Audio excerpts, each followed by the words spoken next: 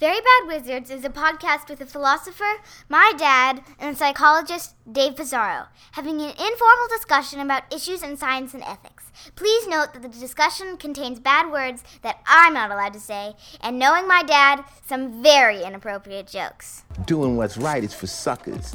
And you're living in a world with all these villains, fiends, and scoundrels, and you take pride in that. The world actually becomes backwards. The great and boss has spoken. Pay no attention to that man behind the curtain.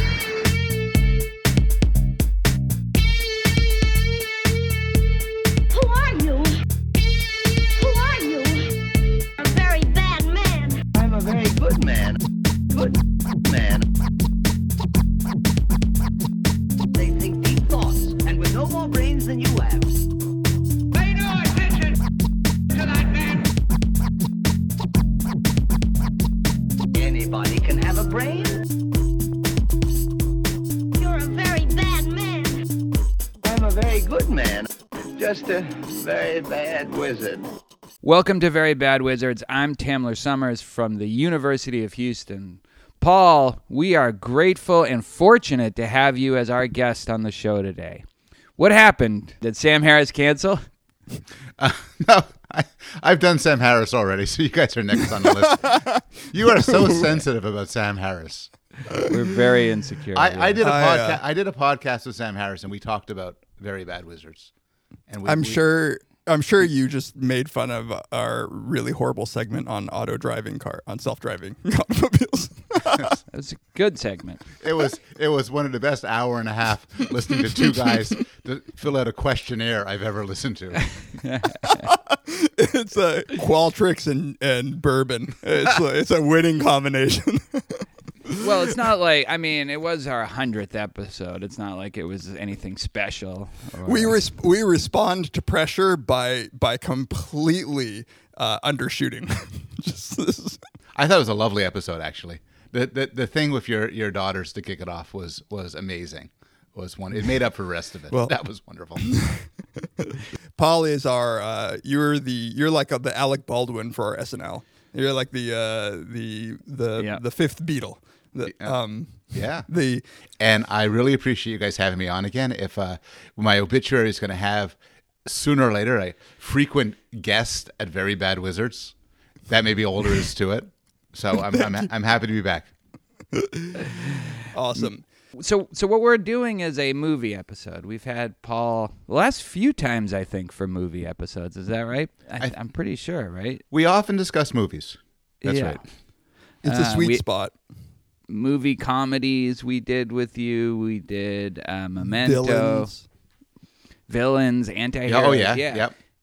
And today we're doing movies about empathy to celebrate and bring more attention to your new book, which is out today. Is it today? It was out on Tuesday, so a few days ago. Tuesday, okay. Tuesday, December 6th. That's right. Who knows when we'll release this. So how is that going? Can you give us just a few sentences about the book? We have talked about the topic with you on the show a couple times previously, but maybe anything different about the book than some of the discussions that we've had here on the show? So I make the case against empathy. I talk about the range of discussion is probably bigger than we got to deal with before. So I talk about public policy, about intimate relationships, about psychopaths, about doctors and nurses and therapists and cops, about war, about charity. And for each of these, I explored the role of empathy. I say a couple of nice things about it, but for the most part, I'm trashing it. And, you guys have heard the arguments before.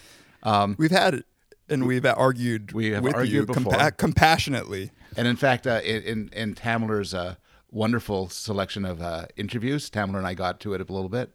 So this is territory we're familiar with. The reception of the book has been good. I got a nice New York Times review. I've been publishing. That was great, by the way. That was like...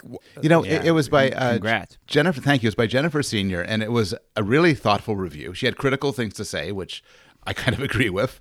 But what was really cool was she actually read the whole damn book. I have seen so many reviews that are basically reviews of the first 40 pages. But she talked about the beginning of the book, the middle, the end. She read the whole freaking thing. And, that I know that sounds like a low bar for a book reviewer, but many of them don't cross it. It's including all your one-line 140 character book reviews on Twitter. Yes. Well, as you said, I think in one tweet, could you at least look at the subtitle, right? The jacket. Yeah, exactly. Yeah, the case for rational compassion. So, but something, sometimes people see me as this effete academic, this beta, but here I am, and the book comes out and people see me as this vicious psychopath. I could live with that. So let's move on to the main art topic for the episode. So empathy movies is not just a natural category. How did you guys go about thinking about what counts as a movie about empathy? So we got a lot of great suggestions on Twitter, and I actually took one of them. But a lot of people just gave movies which had very empathic characters or involved empathy, and that wouldn't be enough to make my list. My list had to be movies that put empathy in a new light. For me, given my biases, it's ones that showed dramatic flaws in empathy or twisted empathy. That was what I went for. Ones which made you leave, and if you think about it, said, wow, there's something more going on than I would have thought. So you had an agenda with your list. I always have an agenda when I come on here. I'm always selling something or arguing for something. This is just to stir up the anti-empathy movement. I had an agenda. Which is good because as a real scientist, I don't. So it's good to have a balance. I'm going to p-hack my way through this podcast. Dave, just dispassionate search for truth. That's right. So one of the things I was thinking of is that empathy does mean a lot of different things. And I try to take a little slice of the different ways in which I think both what empathy means to people and the various ways in which it might work. Because I think that there are meaningful differences even within the definition that Paul gave, different ways in which it actually affects us. And so I try to get a little sample of that. Yeah, I didn't have. I was more trying to narrow it down because most movies are about empathy to some degree. About empathy and the empathic connection between characters because movies tend to focus on relationships.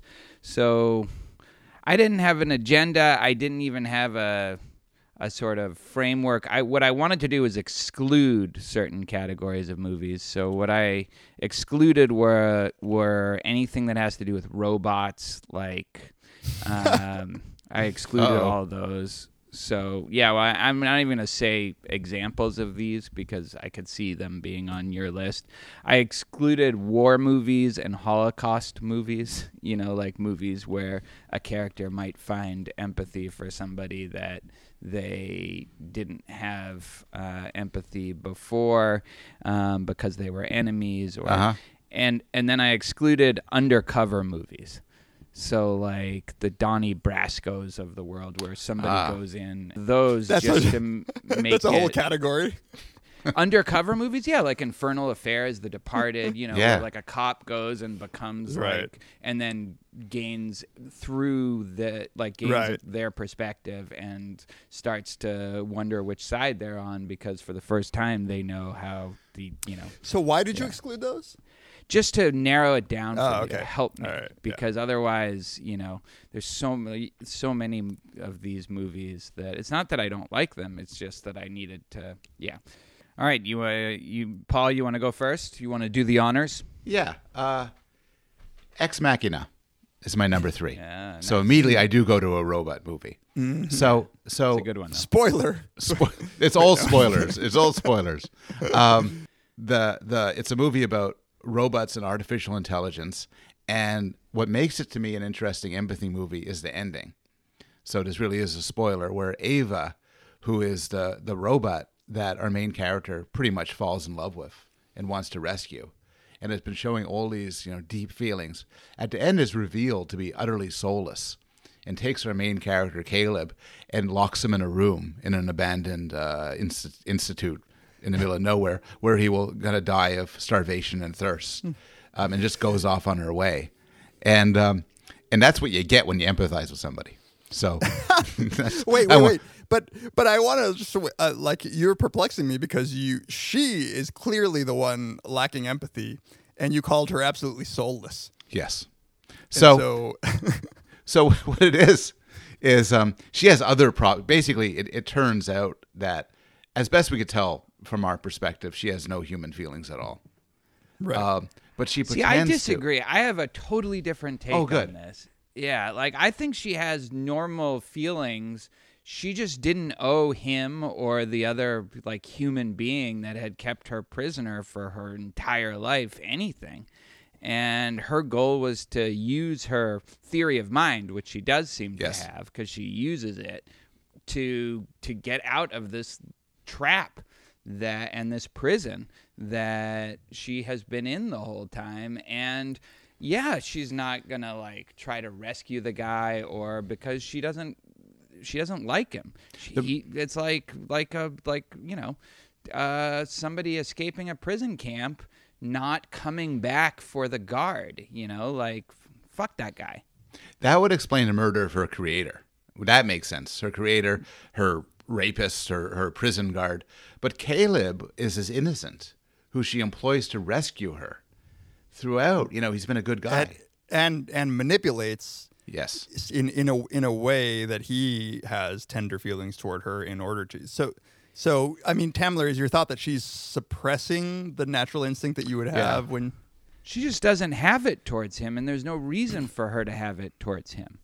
He's one of the bad guys. Well, she certainly indicates that. She gives all the indications that she is having feelings for him. She's exploiting him for sure. Yeah, I'm not denying that. I'm just saying that if you're looking at the morality of what she does, I don't see anything wrong with what she's done under those circumstances. Like he's a collaborator essentially from her point of view, and he actually helped her. How is he a collaborator in this? I mean, he agreed to be part of this experiment.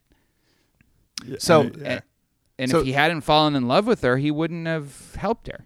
So two things. First thing I should point out, this was suggested on Twitter, I think, by a guy, JP de Ruyter. So I want to give him credit. If it's a bad idea, he gets the blame. But the perspective I'm taking is not so much her perspective, which we could talk about, whether she was good or bad. I have my view on this. But it's more, and this connects to Westworld, and we got to have a Westworld episode. Yeah. If someone gives all the indications of humanity, is somebody you could suffer for and feel empathy towards, is it possible that there's really nothing there? That it's entirely, you're directing it towards, it's an illusion. And one of the things I liked about Ex Machina is it's a way to explore different hypothetical possibilities, and it plays around with that idea. Yeah, it's a good example of him clearly being the victim of his own tender feelings. And in some ways, the flip side of Westworld, which is not to give anything away, but you have these creatures, and you're supposed to. The idea of the TV show, and the TV show at least, is you're supposed to feel tenderly towards them because they really do have consciousness and feelings and pain. You're a monster if you do otherwise. Well, Ex Machina is the flip side, where to feel empathy and care for these creatures would be a mistake. Right. And it's a mistake that's hard, like given our Constitution, it's hard to suppress, right? Yes. It's just a really difficult thing to turn off. And I think, Tamler, that's my intuition, like about the robot woman, whose name I'm forgetting. Ava. But that, like, I buy what you're saying about her having no obligation. What I find hard is that she is so clearly violating sort of the template that I have for how minds work, that if she is expressing so sincerely, what seems to be so sincerely expressing care for Caleb, that she could be capable of, in a very cold-hearted fashion, doing what she did to him, like leaving him to die. And it just doesn't entail, it's true, knowing what he's thinking and feeling does not in any way entail that you feel for them. It's just that for humans, you would be like, oh my God, that was an insincere, horrible person. And Tamler, keep in mind that when she basically kills Caleb, it's not like this act of vengeance where she's filled with rage and says, this is what you deserve and so on. Rather, she just forgets about him. She just Can't locks be him in a bothered. room. Yeah. She can't be bothered to interact with him. Like a noir femme fatale in that sense, where she's using him and she's exploiting him. And all I'm saying is that that's, under the circumstances, a morally permissible attitude and course of behavior. Never locked Tamler in a Wow. in a super Yeah. Yeah. Let that be super a isolated prison. I'll seduce you and with my haircut. Well, yeah. Will you dress up in nice clothes? I'm not going to get that image out of my head for a while. It's like a bad Bugs Bunny cartoon in real life. Okay. It's a good pick. It definitely shows that we're vulnerable when we have empathy and when we act on that empathy. So, all right, Dave, you want to go next? Yeah, it's a great pick. So much of my decisions were like sort of game theoretic challenges, trying to avoid what you guys would pick. I know. I had the same thought.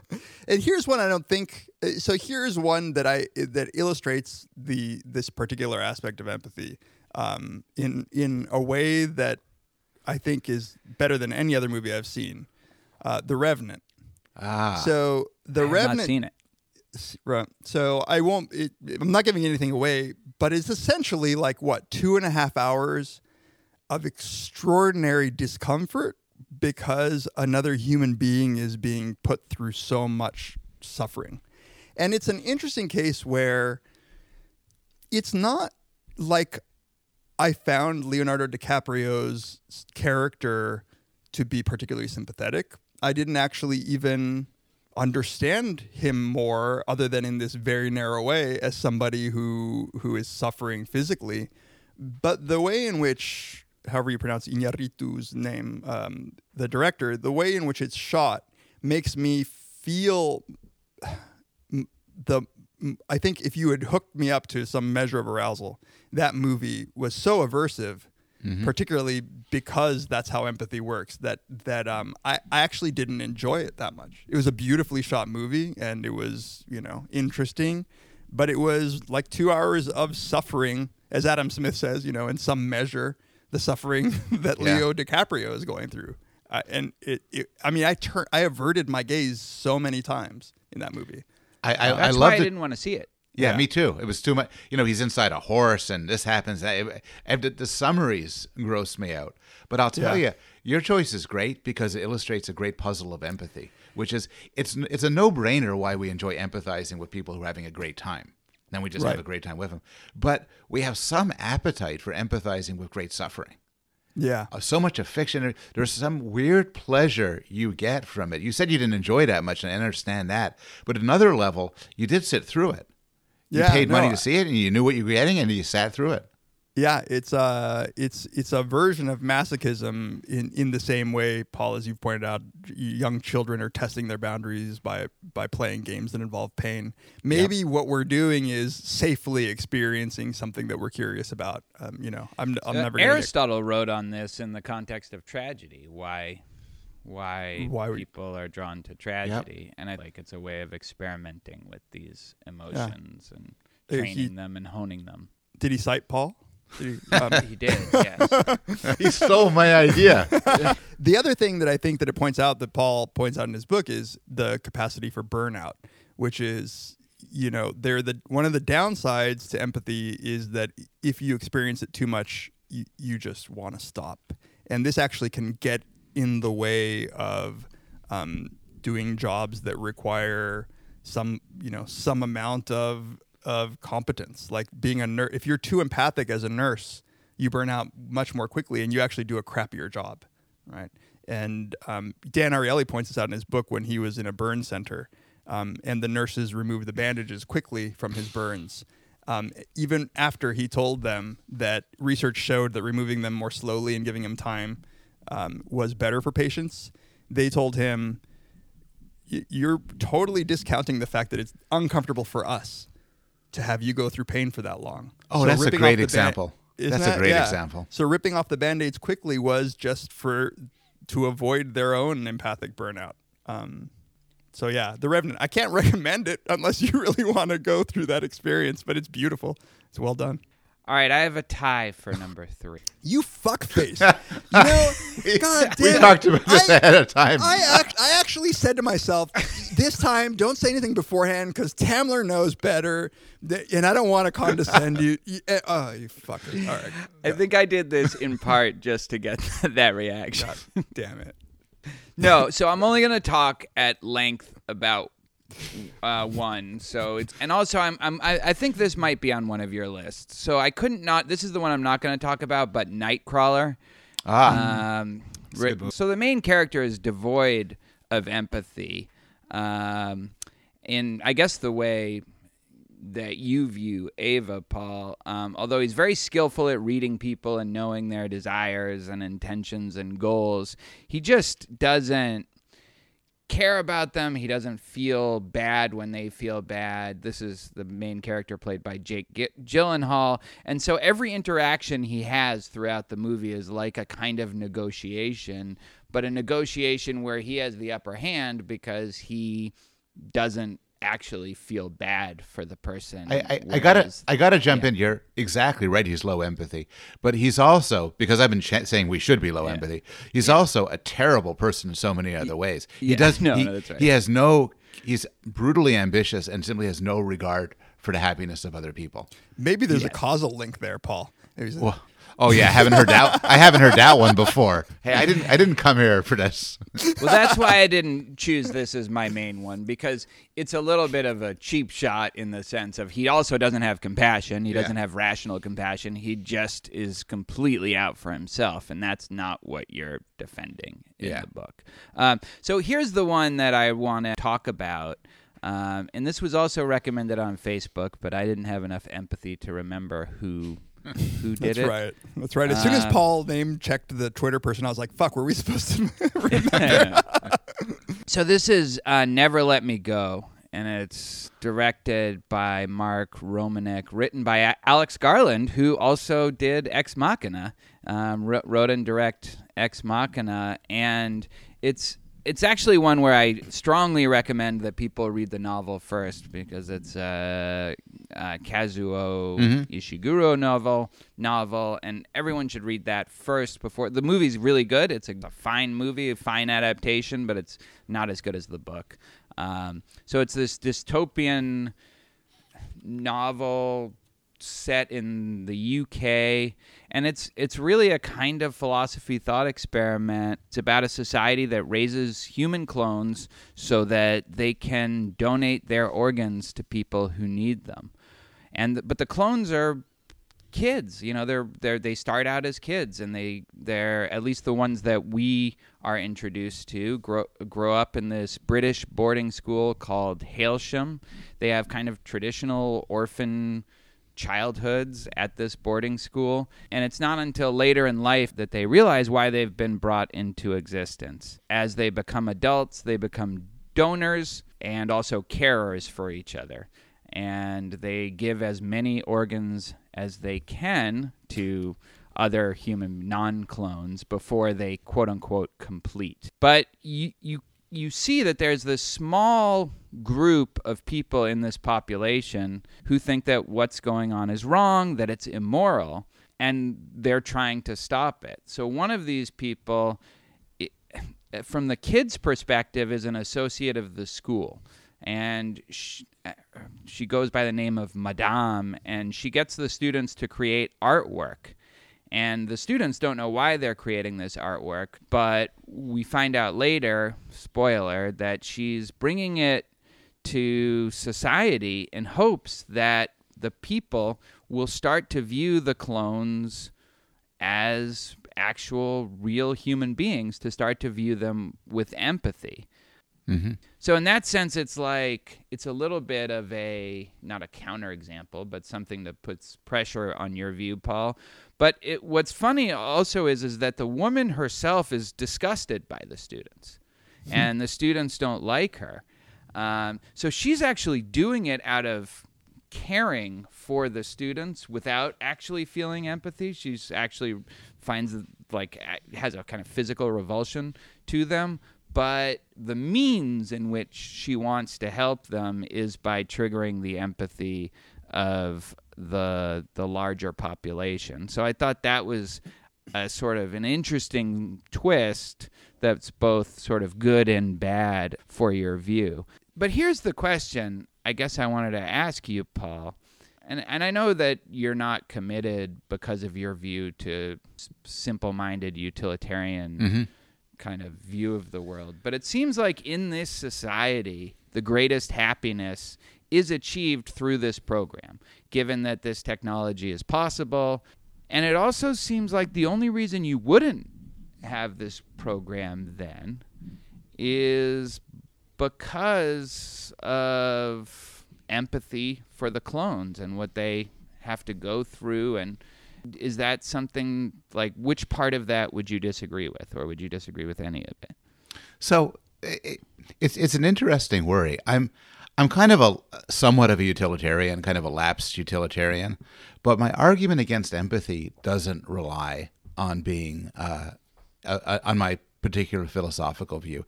What I try to argue is empathy leads to things that are plainly moral mistakes under any view.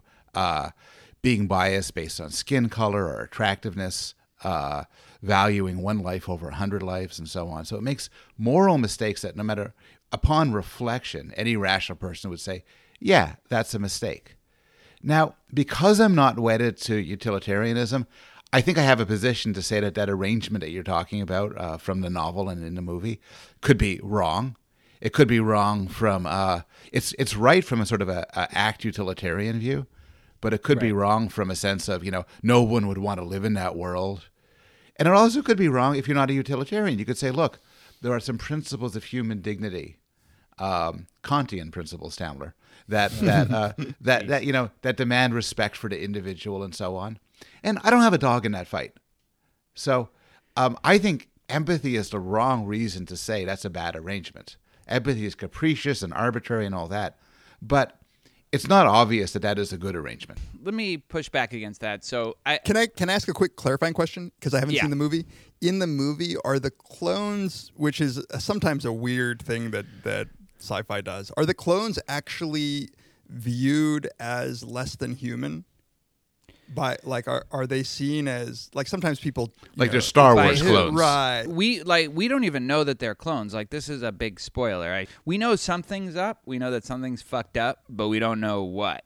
Right. For the first part of the book, but you're meant to think that, and though you never exactly see a decisive example of this, that society has sort of just decided not to deal with it in the same way they've decided not to deal with, like, factory farms. They just don't want to know about it. And that's one of the things that the people who are trying to end it are trying to break through. There would be probably a clone gag law if this was going on in, like, the States, like, where people would not want to show videos of what's going on.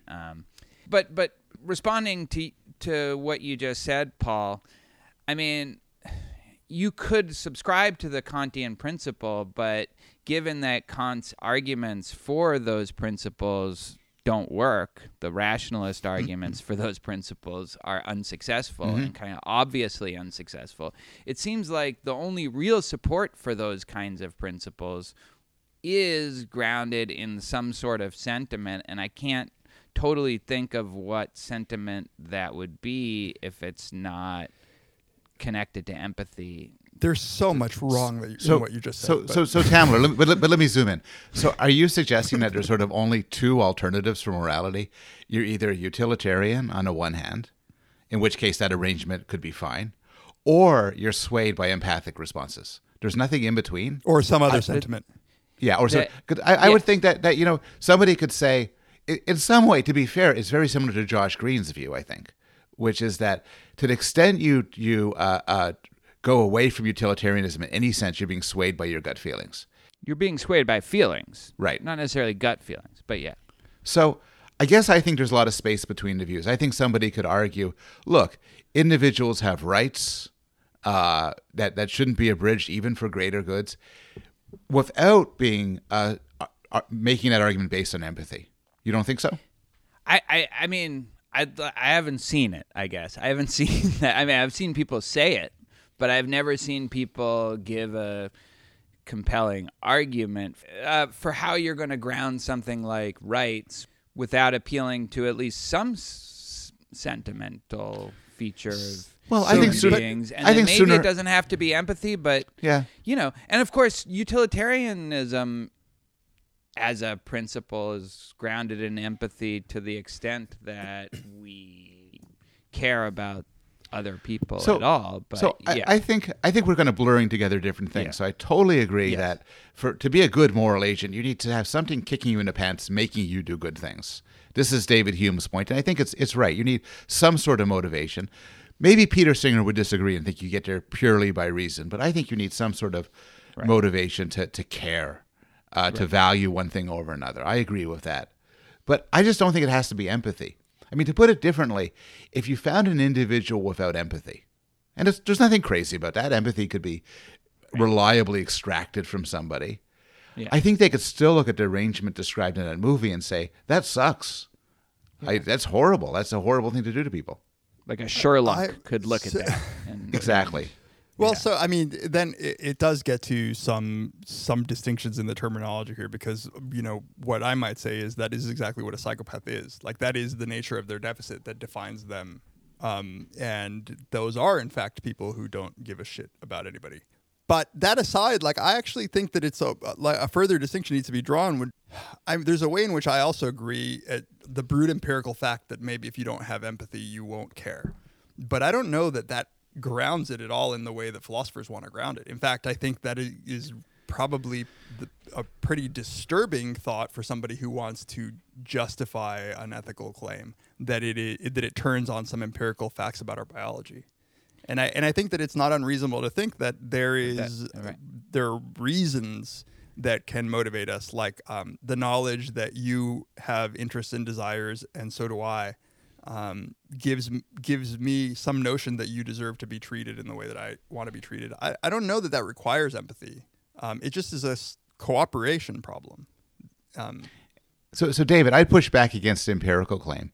We live amongst people who have low empathy or no empathy. These include people with Asperger's syndrome and autism, and they include certain Buddhist monks who exercise compassion but staunch their empathy.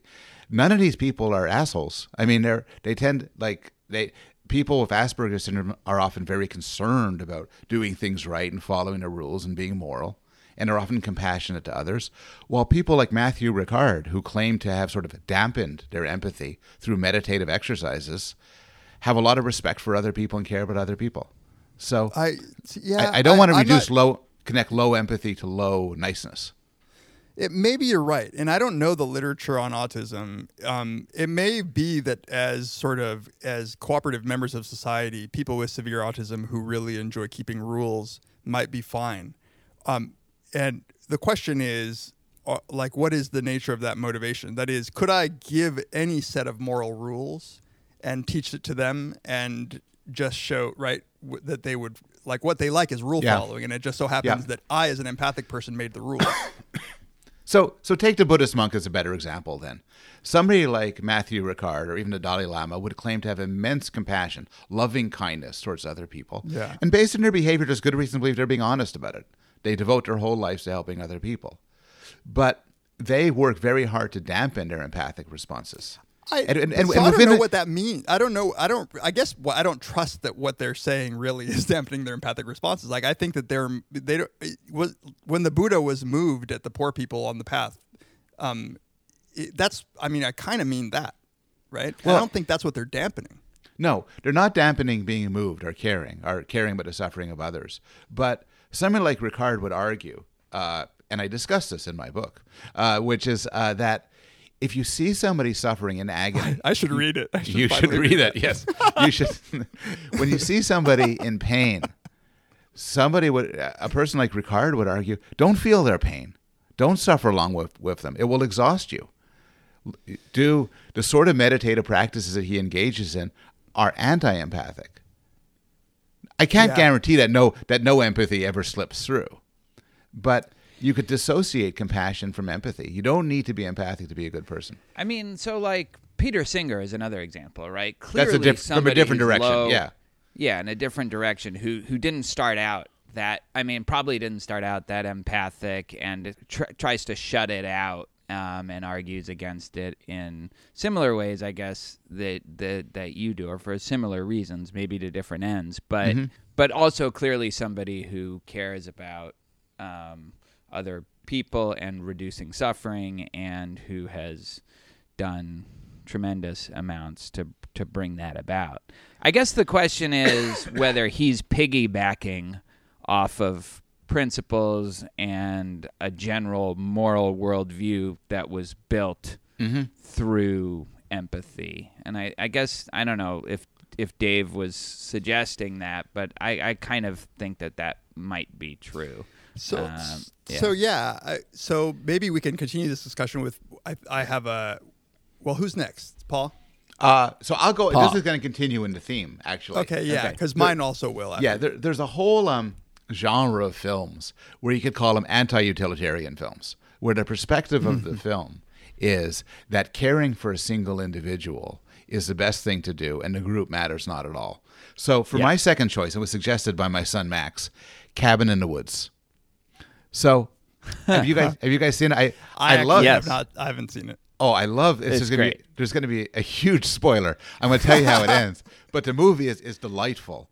The plot is convoluted, but the idea is that first you think you're watching a horror movie where a bunch of attractive teenagers go in the woods in a cabin, and there's some hidden menace, and there's some dark secret in the basement and everything.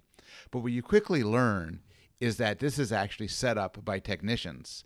And this is, in order to satisfy some unspecified gods, they have to set up horror scenarios for people to live through. And this is the genesis of horror. With all the stock characters. Yes, zombies and Hellraiser and cannibals and everything. They're all simulations that people have to live through to satisfy the gods. And there's a lot going on there, and it's visually beautiful, and it's funny, and it's clever. But here's the ending. It ends like so many movies end. There's a good guy, Marty, and he's shown himself to be a good guy by rescuing the damsel in distress, Dana, who's allowed to live because she's the final girl in the horror movie, and she can survive. It's open, but he must die. He's the virgin, that's right. But he must die. That's because the rules of the horror movie say that everyone else must die. And if she doesn't, and at the end, she has a gun, and she has to kill him.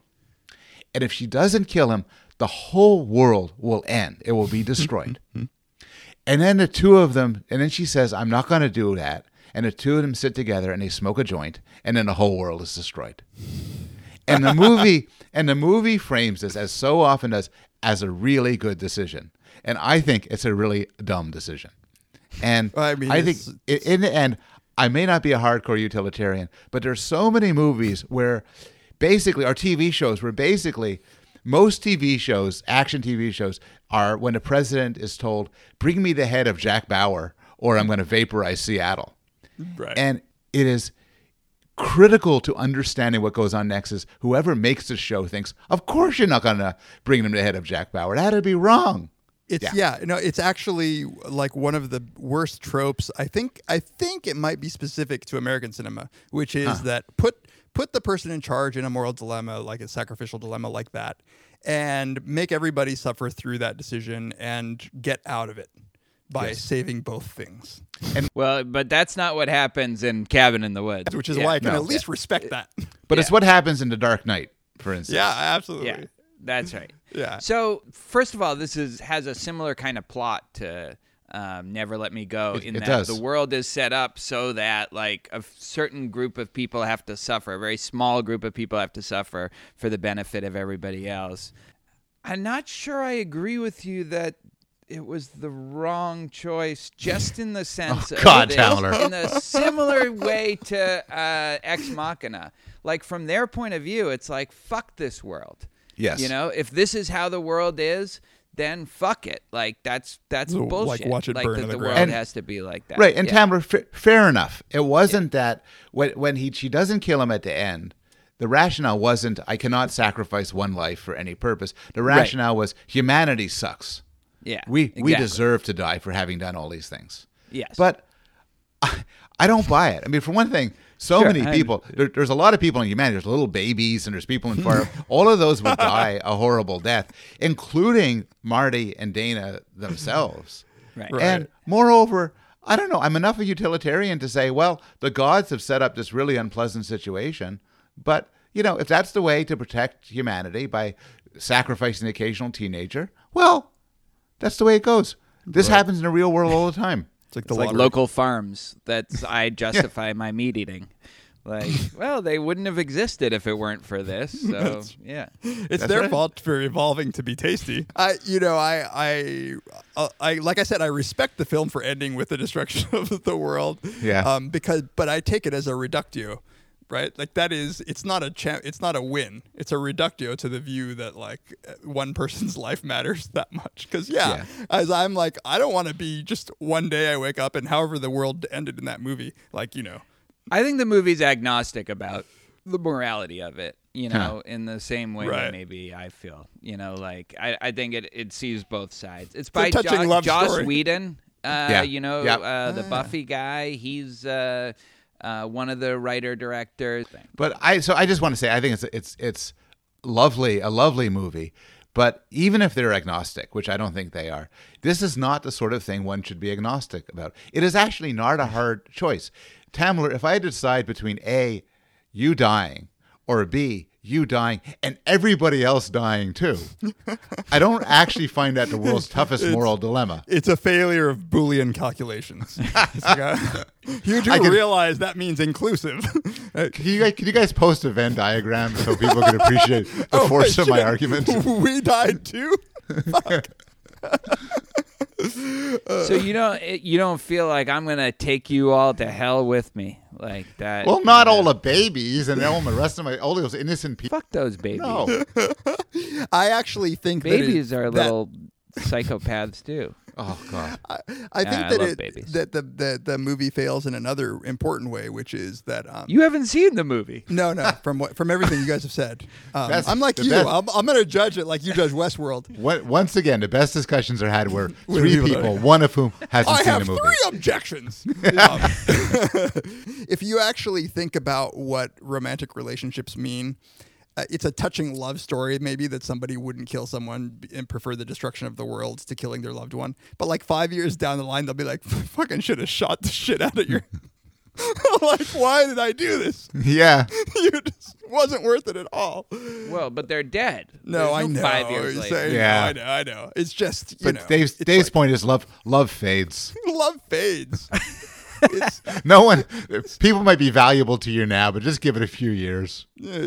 One day they'll be tired of having sex with each other. They weren't even boyfriend and girlfriend. He was the stoner friend, the goofy Marty was the stoner comic friend. figure. He was the virgin. Yeah. Oh, they never consummated. No. That's right. No, they didn't. They were never going to consummate. There was a different guy that was going to consummate with her, but he died. Okay. Dave, what's your number 2? So my number 2 is going to make a different point about empathy, which is exactly the point that Paul has just been missing. Good. Which Paul. Which I've called him out on. I believe at SPSP. I tricked him into answering one of my questions. It's a movie called Tangerine. Have you guys seen? No, I've been dying to see it. Okay. Yeah. So it's an indie comedy that came out in 2015, directed by a guy named Sean Baker.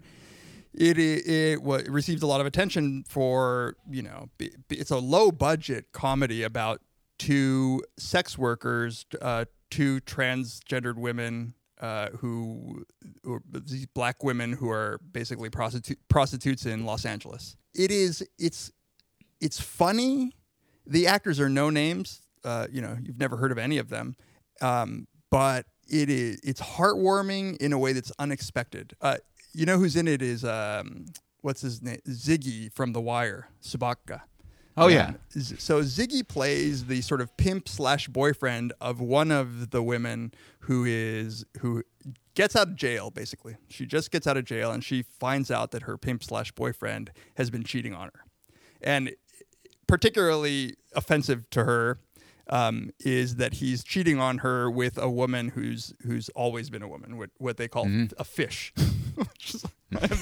I'm not endorsing that term, but it's hilarious. And so the whole movie is their trek to find out who this woman is And essentially, like, they don't even know her name at first, so they're just walking around L.A. It's great shots of L.A. too, just the ugliness that can be beautiful. It's shot on an iPhone, right? Three iPhone Wow. 5S's. But I didn't know that when I watched the film. I never would have guessed. But it ends up being the most touching story. The last scene is one of them. It takes place on Christmas Eve. It's very sad. What you see is sort of not only the heartbreak of somebody who's been burned in a relationship, but the poverty, the treatment that like a prostitute in LA probably gets all the time. And I'll just describe the last scene.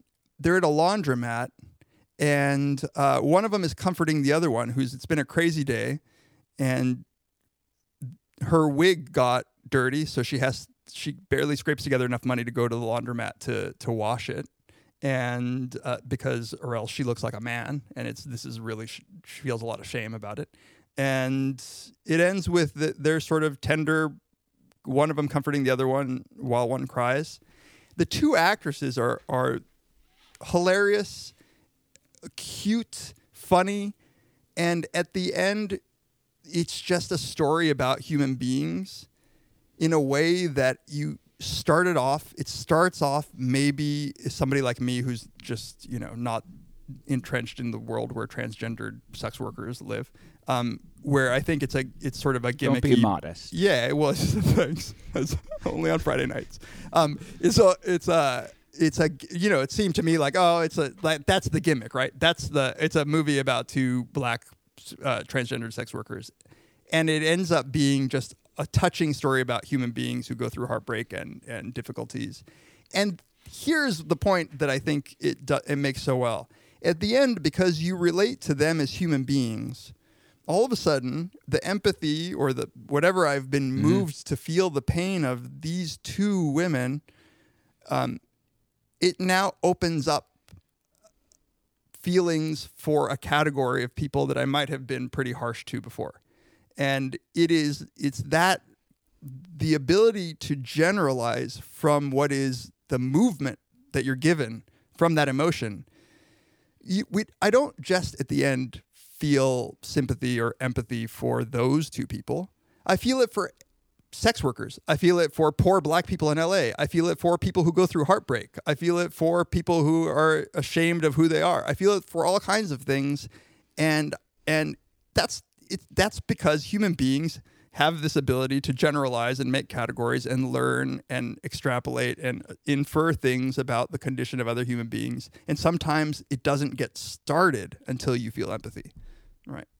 So there. That sounds great. Is that chapter 8? Yeah. Why do you hate transgendered people, Paul? Now I have to pulp my book and start again.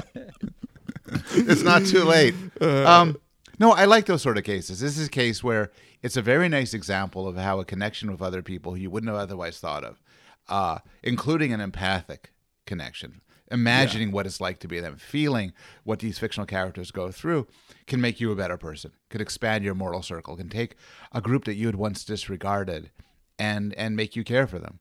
I don't doubt that. I'll just say two things. One thing is, I think there's a bit of an arrogance to empathy, which is that there's a temptation to conclude after your experience that you now know what it feels like to be a transgendered sex worker. But I am certain you do not. It's interesting because I know what you're saying, and I know that arrogance can happen. And I was actually really reflecting on the emotions that I was feeling from this movie yesterday when I was thinking about it as a pick. And I think that what I learned from it is not that I know what they feel like, is rather that I know what I feel like when I'm downtrodden, and they're feeling it probably a lot more than I am.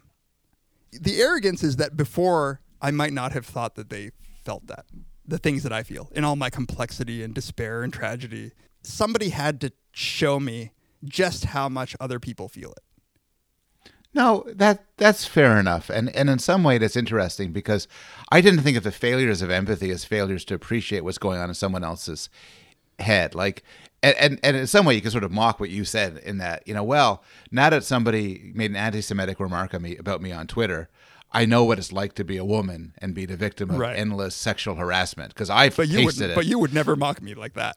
But no, this is my my Trump move, which is I would never ever say that your husband is a rapist.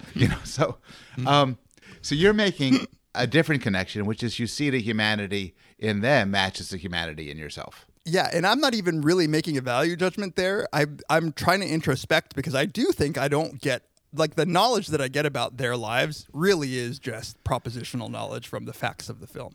And that's probably doesn't help me that much.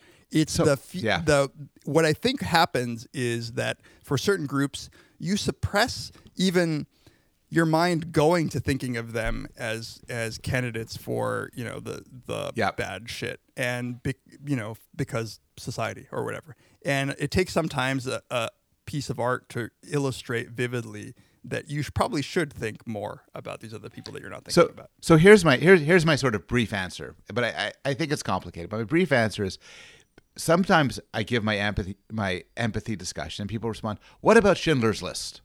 Yeah. So your example is a lot more woke than a Holocaust film, but what about Schindler's List? I've always wanted to say woke, and now was my chance. That's problematic for a white person to say woke. I didn't know that. Anyway, my response is fine. What about Birth of a Nation? So yeah, empathy could take a group. I refuse to watch that. Well, no, that's interesting. But empathy can get you to take a group you hadn't thought of before and appreciate their interests and take them seriously and take on their interests. The group could be people who really deserve it. It could also be the KKK. Yep, and so absolutely, and that's why I think that what your argument boils down to is one about regulation. So it's like use responsibly, right? So, goddamn, I feel no empathy for those dogs. Is what I become a non-vegetarian. I would eat dog. Well, Tamler's left us.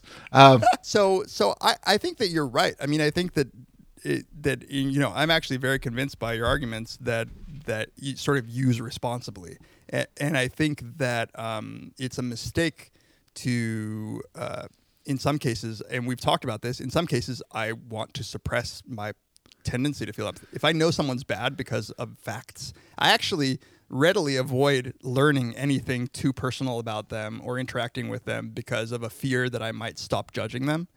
So in all cases, I think it is an interaction, and this was my point. It's an interaction with reason, and it's an interaction with reason in that I'm extrapolating to people like them, and it's not clear which people those are, but I think about it. I have to think about it, and in some cases, I have to think whether it's appropriate or not. But that empathy is getting that going in the first place, and I don't mind if I consider the possibility of empathizing with a KKK member, so long as I remember all of the arguments for why that's a horrible thing to be. So I've been getting into this argument with a very smart guy, Jamil Zaki, who makes a similar point where he says, fine, empathy is a poor guide to moral judgment, but it could be a reliable tool. Yeah. When you decide what the right thing is to do, you could elicit empathy in yourself and others to get you to do the right thing, get you to care about the right people. And I agree with that. I just think in that way it's an amoral tool. It's kind of like anger. So, I know somebody, he's Jewish, kind of Zionist, and every once in a while he watches a Holocaust film just to get his blood up for something he has to do, and anger. It's like smelling salts for morality. Man, that's a good title for an Amazon product. So 3.5 stars did not feel as much as I thought it would. So empathy can give you a kick in the pants. So can anger, shame, guilt. I think that they're unreliable moral guides. But I think you're right. Empathy could do good, just like anger and shame could do good. Right. My point is, though, that they aren't reliably calibrated to what's right.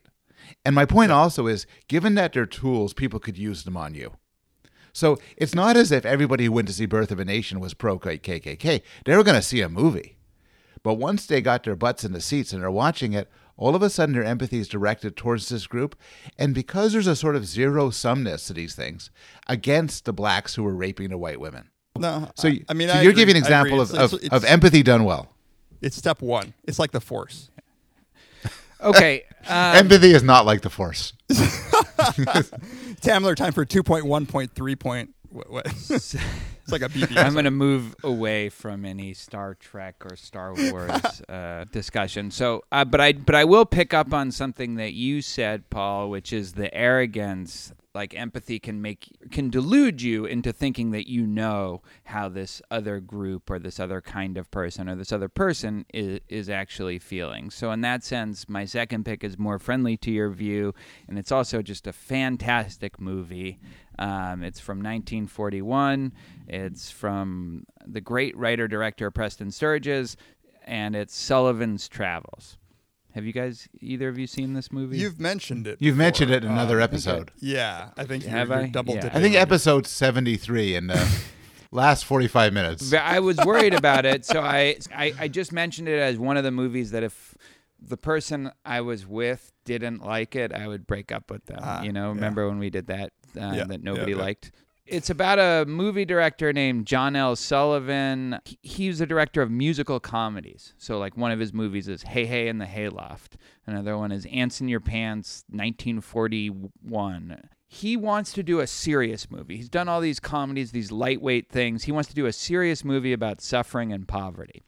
Now, the studio people, and there's just a famous, amazing opening scene with that kind of fast 40s dialogue. It's incredible. Preston Sturges is such a great writer.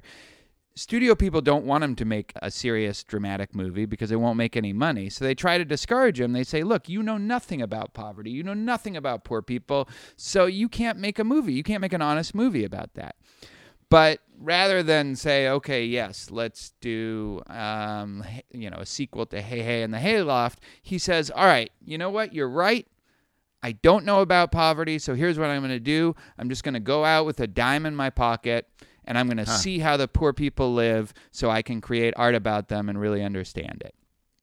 And, in one sense, this is a movie about how superficial we can be in our empathic endeavors, right? It allows us to feel good about ourselves, and it deludes us into thinking that we really know what the lives of other people are like, but we can't escape our perspective. There's going to be an inevitable distortion. It's definitely not that simple. So in that sense, Paul, this movie is very friendly to your view. One thing that I would say complicates it, because Preston Sturges is not trying to make a point. He's not trying to moralize here. But at a certain point in the movie, about 2/3 of the way through, something happens that makes him actually experience in a way that he wasn't before. Not play acting, but actually has to experience what impoverished people and discriminated people experience, because they don't know who he is, and he doesn't have this trail of people following him, and it's at that moment that, and it's kind of a long montage, a long beautiful montage.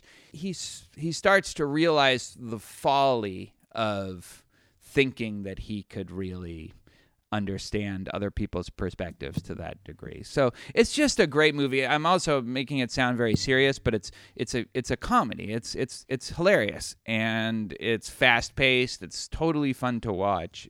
That sounds like a great movie, and it's a great antidote to all of the movies which go in exact opposite direction, which involve like Trading Places or Gentleman's Agreement, or that Joe Pesci film where he's a landlord, but then he has to live in one of his buildings and everything. And all of them, and at first what happens always is there's difficulty, there's struggles. If it's a comedy, there's comic mishaps. And then there's like a montage. And then by the end of it, the white guy knows what it's like to be black. The man knows what it's like to be a woman. The rich guy knows what it's like to be poor. They often have fallen into some romantic relationship, and all is settled. And that goes back to the arrogance. It is, I think, almost impossible, maybe impossible, for somebody like me to know what it's like really to be born into deep poverty, or being a racial minority in a country that despises me, or being a woman, or being gay, or anything like that.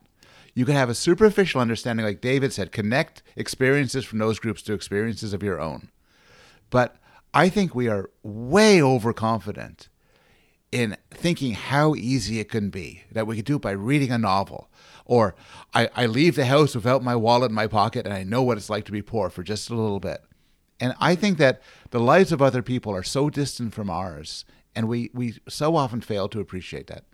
And that's an excellent point by both of you guys about this. And I think that I don't know why, but one of the only antidote to all of that arrogance is to actually talk to people about their experience. Yeah. Like that language we have.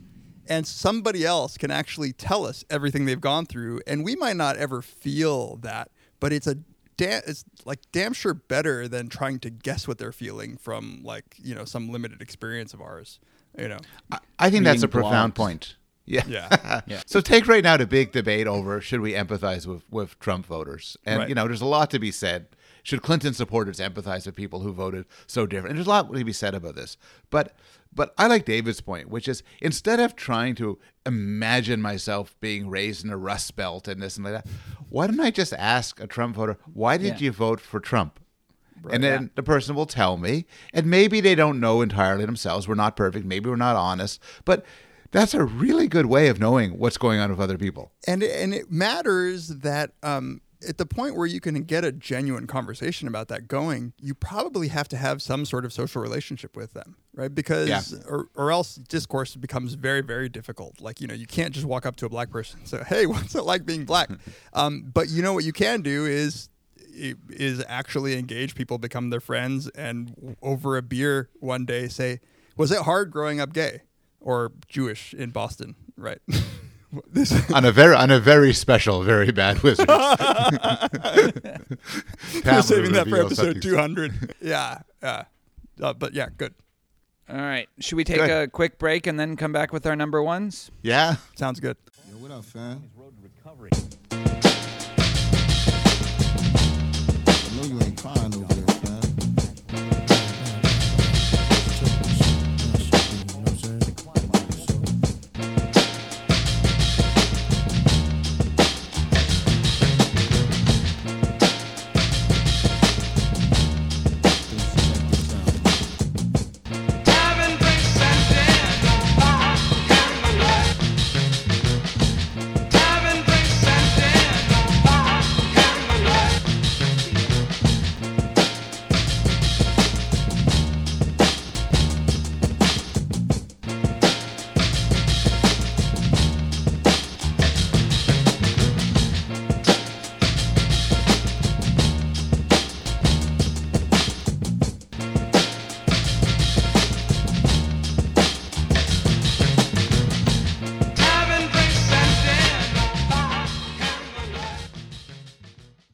Welcome back to Very Bad Wizards. We're here with Paul Bloom talking about our top 3, and Paul in my case, and top 8.9 in Taylor's case, movies about empathy.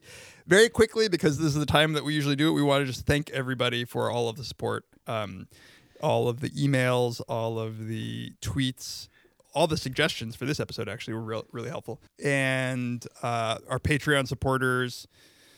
You can email us, verybadwizards@gmail.com, or tweet us at @Tamler, at verybadwizards, at Paul Bloom at Yale, who, if you want to support us in more tangible ways, go to our Very Bad Wizards, clicking through the Amazon. Just you're buying your Christmas It's actually gifts. on the About page now. It's not. There's no support There's a page. donate page. Well, but that goes right to Patreon. Ah, that's right. Yeah. Okay. Yeah, it's in the About page. And here's an idea. Buy Against Empathy through our Amazon link. Yeah. It makes for Thank a great you. gift for the cold-hearted people in your life. Just kidding. Rate us on iTunes. We haven't said that in a while. And also, we just released our audio newsletter of picks. Yep. And you fucked me, Dave. I spent 2 hours playing that stupid game. Oh, that you isn't it good? recommended. Paul, have you No, played Alto's it's Adventure? awful. Yeah. What's it called? I can't. I had to delete it from. Alto's I've Adventure. already deleted it. It's been Alto less what? than 24 hours. It's been less than 24 hours. I've already wasted I got really stressed out and deleted it. I can't handle those things. You're you using can't, it wrong. You can't David. do that. It's just David, a what's simple what's it it's called? An iOS. It's an iOS game Yeah. called Alto, like a soprano alto. Yeah. Alto's Adventure. Okay. It's a beautiful, just little side-scrolling Oh, great. downhill skiing. If you never want to write another book again, Paul, just download it. I lost a year of graduate school to Tetris. I would have been you out. are old. You are. Yeah, that's right. Yeah. Actually, when I was in graduate school, you introduced me to Oni, and we both were big fans of Oni. Remember that? Yeah, Oni is great. It was great. Oh, Kanoko. Yeah. All right. Where are we at? I think I'm up for my number one. Ready? Silence of the Lambs. Oh. So it goes on in many levels, but I want to focus on one aspect of it. And it's almost, Tamara's looking puzzled.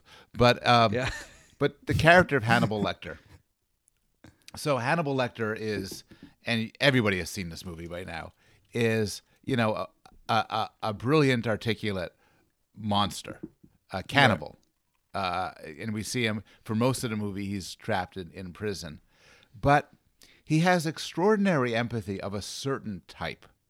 He is intensely skilled at figuring out how other people's minds work, and intensely capable of manipulating other people, and deeply, honestly interested in other people's psyches. And it's the cleanest illustration I could think of how whatever one thinks about emotional empathy or compassion, it shows that this sort of understanding, this cognitive empathy, is separate and can be used for all sorts of evil purposes. So he's a monster, but he's not indifferent to people's mental lives. He's interested in them, and it gets complicated because he seems to sort of savor the suffering of other people, savor the emotions that other people have, and so on. Tell me about the lambs, Clary. Yeah. What do we covet? We covet what's close to us. That's an imitation, by the way. All my imitations just sound like my voice. So I often have to tell people, okay, this is Robert De Niro, and then I say something. But that was I'm my Robert De imitation. Niro. Yeah, exactly. I was in Goodfellas. Yeah. Look, I'm Arnold. I'll be back. What you talking about, Willis? We're all old. So here's a question where it is, an empirical one. Can somebody who is so skilled at knowing the feelings of others actually be that sadistic? Great question. And in some sense, sadism is is kind of weird itself, right? Where it seems as if on some version of what a serial killer is doing, it requires that you feel the pain of someone else. Right. So bullies score higher on theory of mind, understanding other people, than their victims. And forget about the dramatic cases. I mean, everybody's been in close relationships where you get angry at somebody and you want to hurt them. And like with Tamler every time we record. Yes. So you know Tamler very well. You know his insecurities and his weaknesses. You know how to hit him where it hurts. Yeah. And so your understanding of him makes your cruelty all the worse. Actually, this is a great example of the best rap disses where two rappers are battling with each other and they write these poetic songs that are just takedown songs. Are ones that betray a very, very keen understanding of not only the biographical details of the other rapper's life, but their insecurities. Yeah, and that's so, right. When Nas has this great takedown of Jay-Z where he refers to, he basically says, "Why are you always treating women so badly? Were you ugly as a child?" You know that's probably true. He says, yeah. "Do you think you're getting women now because of your looks?"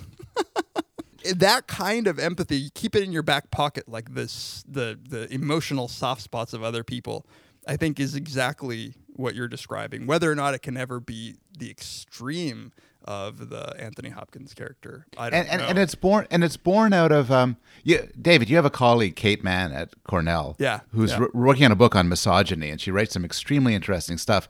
And One thing she points out is we often see cruelty in terms of dehumanization, of not thinking of the person as a person. And I think that's certainly true. That happens a lot at a time. But her interest is in cruelty born out of intimacy. And, Yeah, that's actually misogynistic really cruelty. interesting. And to some extent, if you know the people you could hurt, and honestly, the people you often want to hurt the most are people you have the closest, deepest relationships with. And and certainly the sort of dissing you're talking about, the people who know me well will do much better at hurting me than strangers. Strangers will insult me for things that I don't care about. But if you know me well, you know where my weaknesses are. Yeah, and if you think about the insults that have hurt you the most in your life, they're almost certainly going to be from people who it just felt like deep betrayal. Like, how could you say that to me? You know that Right. would hurt me. That's right. That's right. Isn't there's a scene in Silence of the Lambs where Buffalo Bill, not the Yeah. vagina scene, but where she's screaming, And then he imitates her. Yeah, he imitates her, yeah, like that's trying so to like. creepy. Yeah, and So but Tamara- it was like he was trying to feel what she was feeling, or I don't know, like I didn't know. I wanted to focus on Hannibal Lecter because that's the example of what I'm talking about. I didn't know what to make of Buffalo Bill, and I was thinking of that very scene. There's a scene which Yeah. is deeply disturbing where the woman he's holding captive, screams or sobs, and he stares at her intensely, and it tries to make the same sound she's making. yeah, But at the That- same it's time, chilling. it's clear that he doesn't think of her as a person. He calls her it. He very much just wants her for her skin of all things. Right. yeah. But there's something going on there I didn't even know how to make sense of. Well, maybe he's trying to develop what Hannibal Lecter already has, which is the ability to feel what other people feel, and the so that he can exploit it. I mean, maybe that's friendly to your point, Paul. But Yeah. he doesn't have it. He's not No. nearly as skilled a serial killer as Hannibal Lecter, and maybe that's something he's trying to work on. He's in training. He's in empathy training. Yeah. I mean, it does remind me of those studies, and I know there's some debate about them, but about psychopaths learning, in therapy. Yeah. So what they learn seems to be how to manipulate other people. Like, I don't remember any research, but I just remember in the final season of Sopranos, Yes. Tony Soprano's therapist is told by another, she's outraged that basically you're training this guy to be a Right. better psychopath. right. And she Right. comes to believe that this is true and breaks off to therapy. But the Hannibal Lecter That's better. That's better than any study, actually. That's true. It's just Sopranos. But the Hannibal Lecter character is puzzling because he seems more skilled, sort of in a very innate, easy way at knowing exactly what other people are feeling. So, David, that's just really interesting. You're skeptical as to whether somebody like that could exist? Somebody with such an exquisite understanding of other people who could still want to make other people suffer? It seems hard. It seems as if, and I don't know. I mean, this is exactly why when movies and TV shows get psychopathy wrong, what they get wrong is that psychopaths really can't seem to make human connections over time. So right. Dexter is not a good psychopath, right?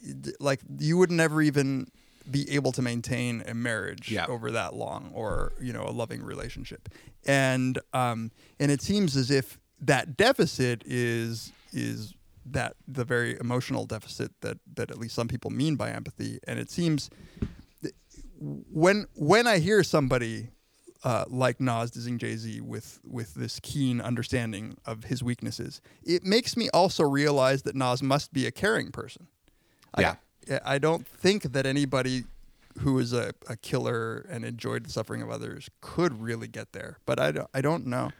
So you don't think there could ever be a truly competent torturer? I think that there could be you could achieve something like that knowledge through as Tamler was describing, like, let me go through some motions. I'm an alien anthropologist. Let me try to figure out exactly what makes these guys hurt. Yeah. Yeah. But good. But you wouldn't be good at it. Yeah, I don't know. I'm we don't really know. It's an empirical question. Yeah. Cool. All right. So I think it's my turn. I struggled actually because my one pick was going to be a movie called Boys in the Hood, but it sort of makes the same point as I was making with Tangerine.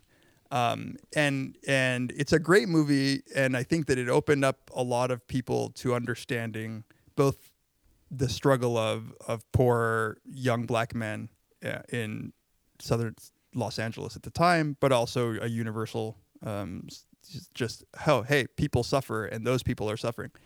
But I'm gonna sidestep it. I pull a Tamler, and Unbelievable. yeah, I know. I was trying The hypocrisy. I didn't freak out. because you would be a fucking hypocrite if you were. The movie that came to mind as an example of this, and I'm not sure it qualifies as empathy, but it makes a point, and I'm going to stretch it even if it doesn't, is Being John Malkovich. Ah. And the point that I think that it makes about empathy is at least the kind where your perspective taking, the lives and the perspectives of other people can be banal as shit. And in fact, it could be dumb and boring to hop into the mind of someone else. And even though there is excitement in that movie, the Spike Jonze film with actually John Malkovich, where people go into a portal and they see the world through John Malkovich's lenses, part of the reason it's not a great example is it's unclear what's going on there. They're feeling what he's feeling. So, for instance, Cameron Diaz's character has sex with the other female lead, and it's clear that she is feeling what John Malkovich is feeling. And some people can, John Cusack is a puppeteer, so he can actually control Malkovich's body. I don't know how much they're feeling what it's like to be John Malkovich and how much they're feeling what it's like to be somebody who's hopped into the body of John Malkovich. But there's one really great thing that comes across in the scenes where they're first inhabiting John Malkovich's body, which is that nothing interesting is really happening. It's just nothing. He's like ordering from catalogs. He's drinking his coffee, and it is like, you know what? People are just dumb and boring throughout most of their lives. You're not even getting special epistemic access to the life of John Malkovich. You're just getting the regular old, I have to poop and I have to drink coffee and I have to read the paper. It's such a perfect choice of an actor too, because that's right. You would have thought that he leads the most fascinating life. Just at every moment in his life is this highly charged, electric moment, and and the reality is the opposite. The only thing you get is the banality sometimes borders on pompousness, like when he's recording the lines into his own tape recorder to rehearse his own lines. It's really overacting. It's a great job of somebody in a very meta role. That's a good one. Yeah. And it is, we often over dramatize what the lives of other people right, because all these people like. are paying $200 a pop to slide into the thing and be John Malkovich. Yeah. And I'm thinking to myself, I wouldn't do it twice. It's just boring. All right, good pick. Yep, excellent. So my final pick, this was my clear number one, in large part because it's one of my favorite movies of the last 5 years. I actually don't know if I can think of a movie I like better. Totally mesmerizing, hypnotic. It's good for this category, I think, because the main character starts the movie devoid of empathy, develops empathy over the course of the movie. So this is Under the Skin, a movie by Jonathan Glazer. The Scarlett Johansson one. Scarlett Johansson, yes. Yeah. Who plays what I guess you would think is a kind of ideal moral agent at the beginning of the movie. She's an alien. She has this job, and she goes about performing the job in the most efficient and rational way possible. Now, the job is to drive around at night, pick up men in the street, and lure them back to her house, get them to take off all their clothes, and then walk into this black liquidy void where they're stripped, all their skin and all their flesh and all their energy or whatever is beamed back to wherever. We never really find out what the deal. There's no backstory. Apparently, it's based on a novel, and apparently the novel has a lot of backstory. But Jonathan Glazer. So I want to interject. For people who haven't read my book, that actually is not precisely the moral vision I'm arguing for. It is actually an unfair summary of the way I argue we should live our lives. It's close, but it's not. Might there. say that I'm being uncharitable, but I Whatever. we'll leave that to the Fair enough. to the Twitter reviewers. Let's be agnostic as to whether that's a fair summary of my views. If only there were a way to find out. That's right. So one of the things that's so fascinating, the movie is just like an incredible visual experience. But one of the things that's fascinating is the way they filmed it. It has a kind of documentary aspect to it, like literal documentary, because they disguised Scarlett Johansson up and they sent her to this Scottish town. This is where the whole movie takes place, in this Scottish city.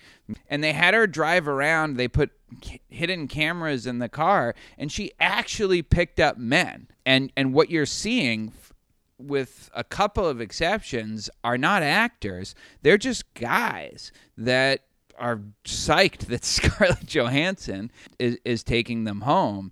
And that sort of heightens the effect. So we kind of see the movie through her eyes throughout, but like as we're watching her develop this capacity of empathy, because we're sort of doing it too. Like you normally you go into a movie, you're thinking they're actors, these are just a bunch of sleazy guys, but as the movie progresses, you start to see them as real people, because they're so naturalistic, and you start to feel bad for them in the same way that she will eventually over the course of the movie. I don't want to say too much more. Like, this is one, it's not exactly something that you can spoil, but it's something that I don't want to say too much about. But there is this scene in the movie that made me think of you, Paul, when I watched this again. And it's this tour de force. It's like cinematically this incredible tour de force. It's like this hallucinatory montage of one day and an evening that starts with her just walking on the street, and she falls down, and a couple people help her up. And this actually really happened. She actually tripped as she was walking, and people really helped her up. But then in the scene, for the rest of the day and evening, she's not in the car. It's just, we see it completely in her eyes, and we watch the scene completely from her perspective.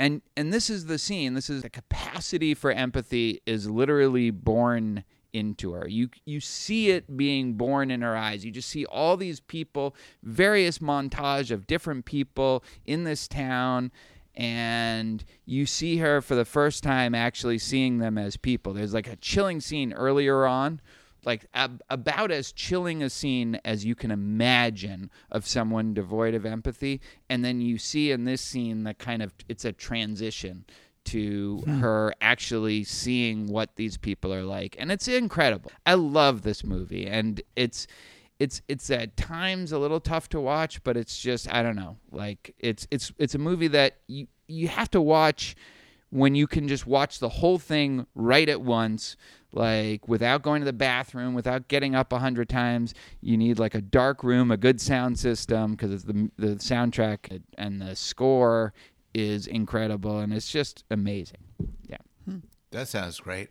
Yeah, have you not seen it? I have not seen it. I just realized, though, that Jonathan Glazer, the director, also did Sexy Beast. Yeah, totally different kind of movie. Which is if you want a good psychopath, Ben Kingsley in that movie is fucking monster. Yeah. Yeah. Do you want to hear my Ben Kingsley imitation?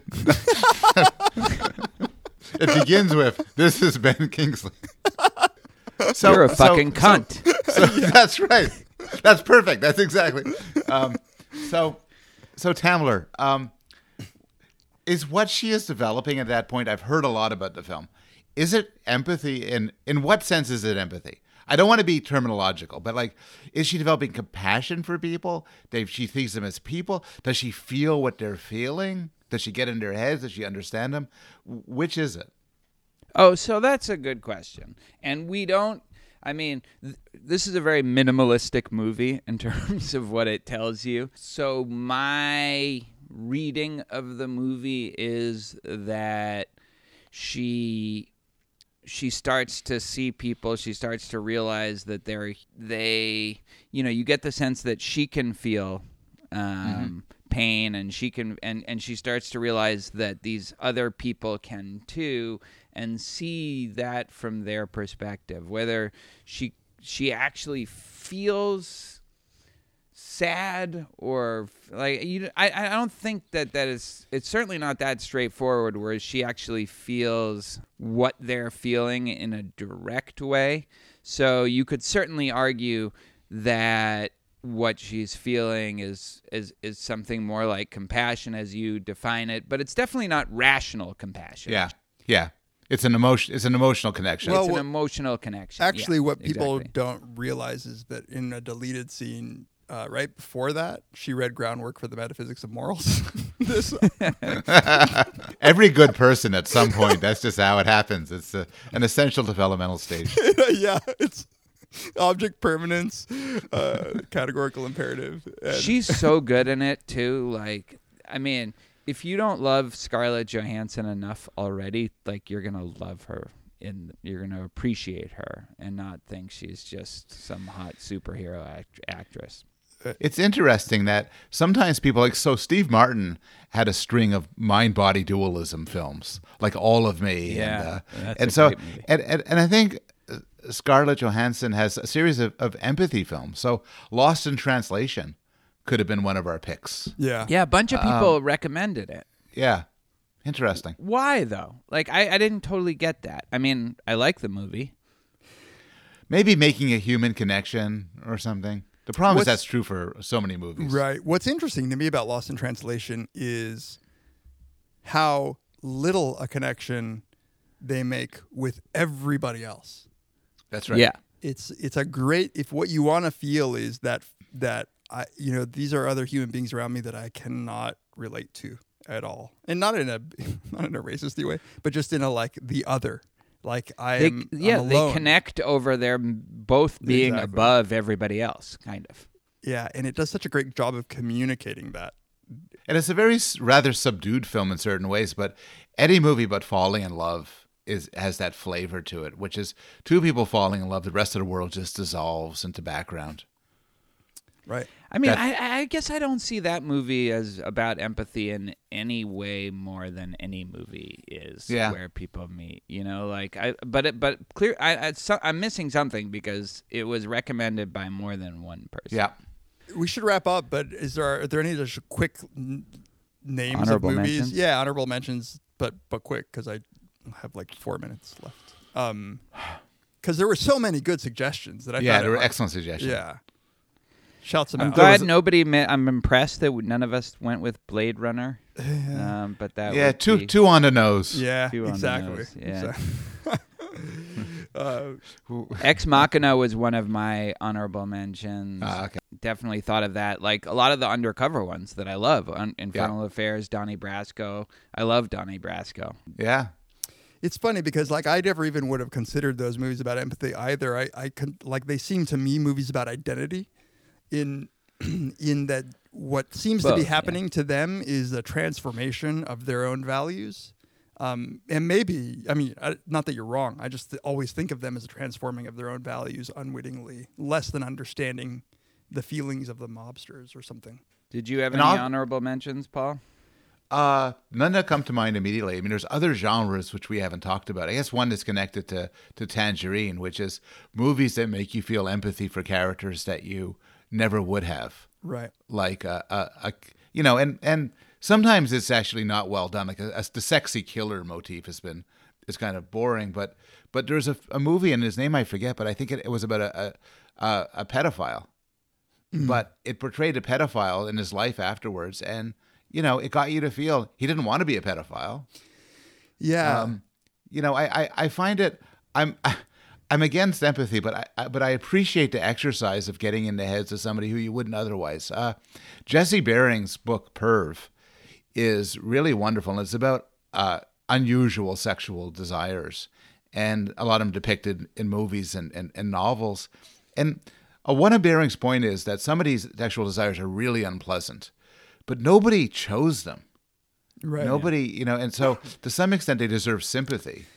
if not empathy. I actually, and I think we talked about this with Jesse when he came on way back when, but I've certainly talked to him outside of the podcast about how sexual fetishes and perhaps just any sexual proclivities, like orientation that is not like yours, is where empathy fails, I think, most drastically. Yeah.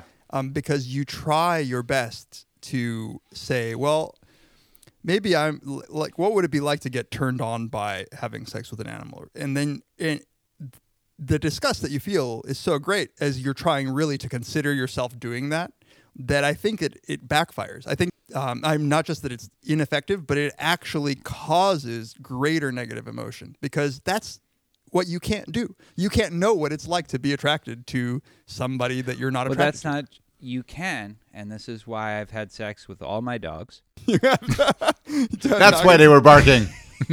Exactly. You said Friday night at 7. I want to know. I want to be able to feel what they feel, like because right now it repulses me. So actually, that's a really clever point. What that implies is that heterosexual sex between two heterosexuals, exclusive heterosexuals, is a real freaking mystery in that you're engaged in a mutual activity with somebody whose own pleasures are incomprehensible to you. Absolutely. Absolutely. I understand why I'm having sex with a woman, but I have no idea why a woman would ever want to have sex with a man. Right. I mean, I kind of appreciate that this is true. Yeah, I'm like looking at myself. I'm like, why would you like this? Oh, well, there we go. That's finally the painful moment that we've been waiting for. That's right. Anybody who's physically attracted to me is like Mysterium Tremendum. It's quite the perversion. Yeah. With my haircut, my like mild knee psoriasis, and but that's I don't think anybody is attracted to you because of that. You know that's a great failure of empathy right there. Exactly. That's the chapter Jesse cut out of his book. Knee psoriasis. But that is, I think, makes up the point, Paul, that you're making, which is if you really want to understand people, sometimes not only do you not need to feel what they're feeling, but trying would actually harm them, right? Yeah. I mean, we're all fundamentally alone. That's a nice. I just wanted to be able to get to that before we end it. That's right. If I made a decision to destroy the world, it would not be for anybody else, because it all fucking sucks. Exactly. Ava, if you're out there, I think what you did was fine. And you might remember that as you and your robot brethren take over the world and are looking for allies. If only there was a TV show, Tamler, that delves into exactly these issues in great detail. Oh man. I almost feel like it's a point of honor right now for me to stop. I know. I was worried this. about that because you're just so misguided about what honor means. That this is not a point of honor. You should just watch the fucking thing. Okay. On that note. All right, I'll see it. Yeah. Thank you so much, Paul. It's a pleasure as Hey, always. thank you guys. Paul. Thank you guys for having me on. It'd be exaggeration to say I wrote the book as a way to get you to invite me for one more time, but not much of an exaggeration. Thanks for having me back. Thank you, Paul. Take care. Waiting Oz has spoken. Pay no attention to that man behind the curtain.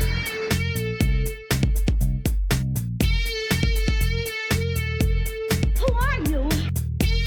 Who are you? A very bad man. I'm a very good man. Good man. They think deep thoughts, and with no more brains than you have. Pay no attention to that man. Anybody can have a brain. You're a very bad man. I'm a very good man. Just a very bad wizard.